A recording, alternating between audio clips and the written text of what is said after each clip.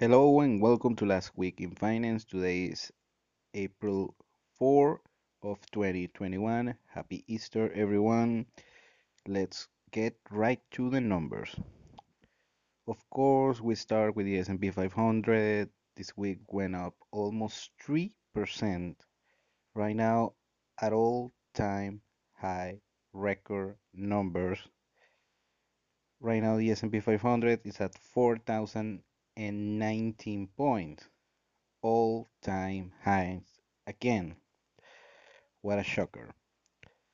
The DXY, the US dollar index, slightly up for the week. Right now it's over 93 points. Gold apparently is starting to rushing in for a comeback. Uh, Many gold bugs are optimistic for a gold run. This week actually just barely above 0.50%. Right now the ounce of gold is $1,735. Silver, surprisingly, went down for the week, 0.50%. Right now the ounce of gold it's under $25, 24.94 cents to be accurate. Copper took a hit this week, over 1%. Right now, the pound of copper is at $4.01. The West Texas oil went slightly up this week, almost 1%. Right now, the barrel of crude oil is at $61.25. Also we're seeing a lot of movement with the 10-year Treasury bond. Right now, it's at this week was up 3.5%. Right now, the yield of the 10-year Treasury bond it's at 1.72%. The market a few months ago was, going crazy because the yield of this bond was going up. Apparently, it doesn't care anymore. And of course, crypto guys, Bitcoin slightly flat for Bitcoin standards, 2% up for the week. Right now, the Bitcoin it's at 57,000. This around this week was over 60,000, the 60,000 threshold. It seems that didn't want to keep it there, just pull back to 57. Let's see if next week it's gonna go way higher, way past the 60K, or just gonna stagnate on that range. So we will see. Of course, one of the big news this week was the report of non-farm payrolls. It went up for the month, almost a million new jobs added to the economy. The exact number is 916,000 new jobs. Right now, the U3 unemployment rate is at 6%. Okay, so let's take it with a grain of salt. This is just some jobs that were lost a year ago. Now we're getting it back. So most of these jobs are low paying jobs and also government jobs in sectors such as education. So let's keep that in mind and you know, don't throw a party yet.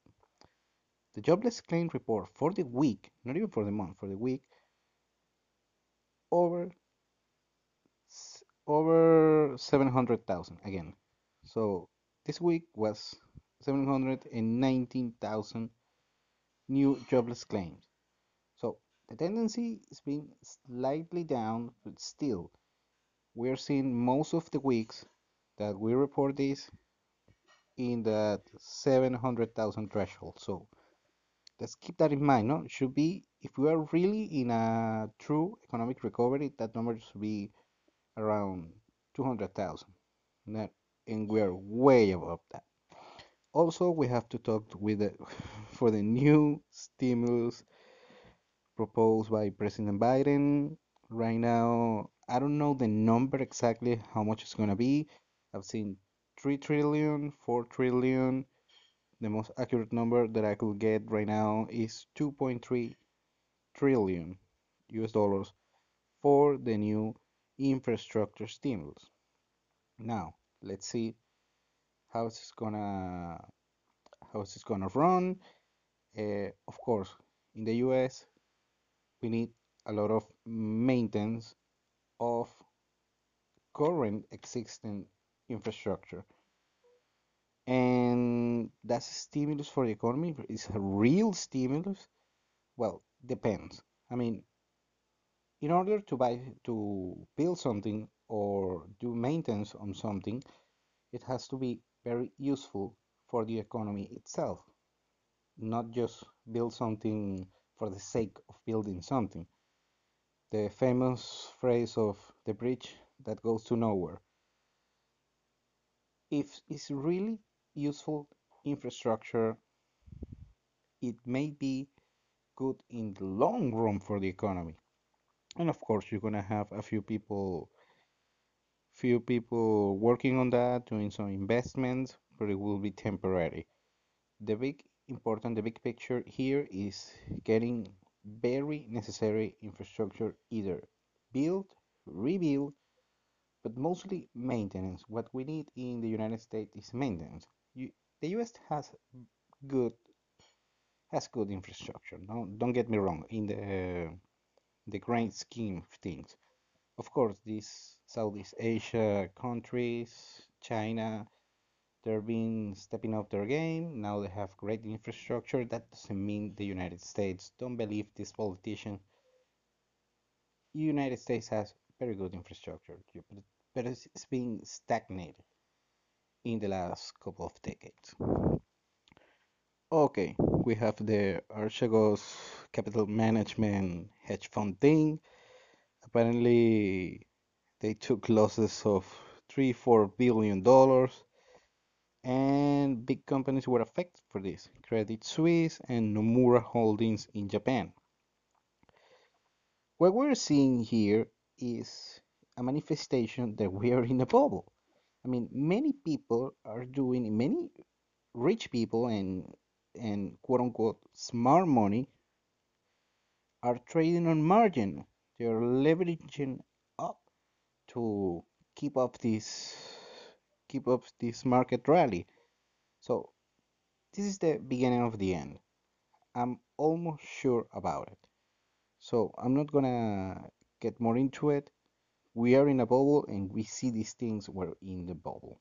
Everyone right now is talking about the stock market and investment and whatever. And what's gonna happen? Like I said all the time, it's not gonna end well. And of course, real estate. What we're seeing right now in real estate is we're seeing high levels of mortgage delinquencies, and that is not good for the real estate market in the medium term. Also, we're seeing a lot of unpaid rents for housing units that are being paid with mortgage. So, another house of chaos, another real estate bubble that we're seeing, not as big as previous of the GFC at 2008, but this is not gonna it's gonna end like always do.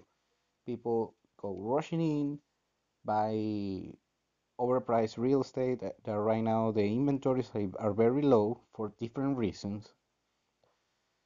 Most it's because they don't want to sell. Some people just they don't want to put their house on the market because we're on the COVID-19 thing, some lockdowns, some people hesitant that don't want to receive people watching their home. They can bring the COVID to the home. So I mean, it's a shaky environment right now.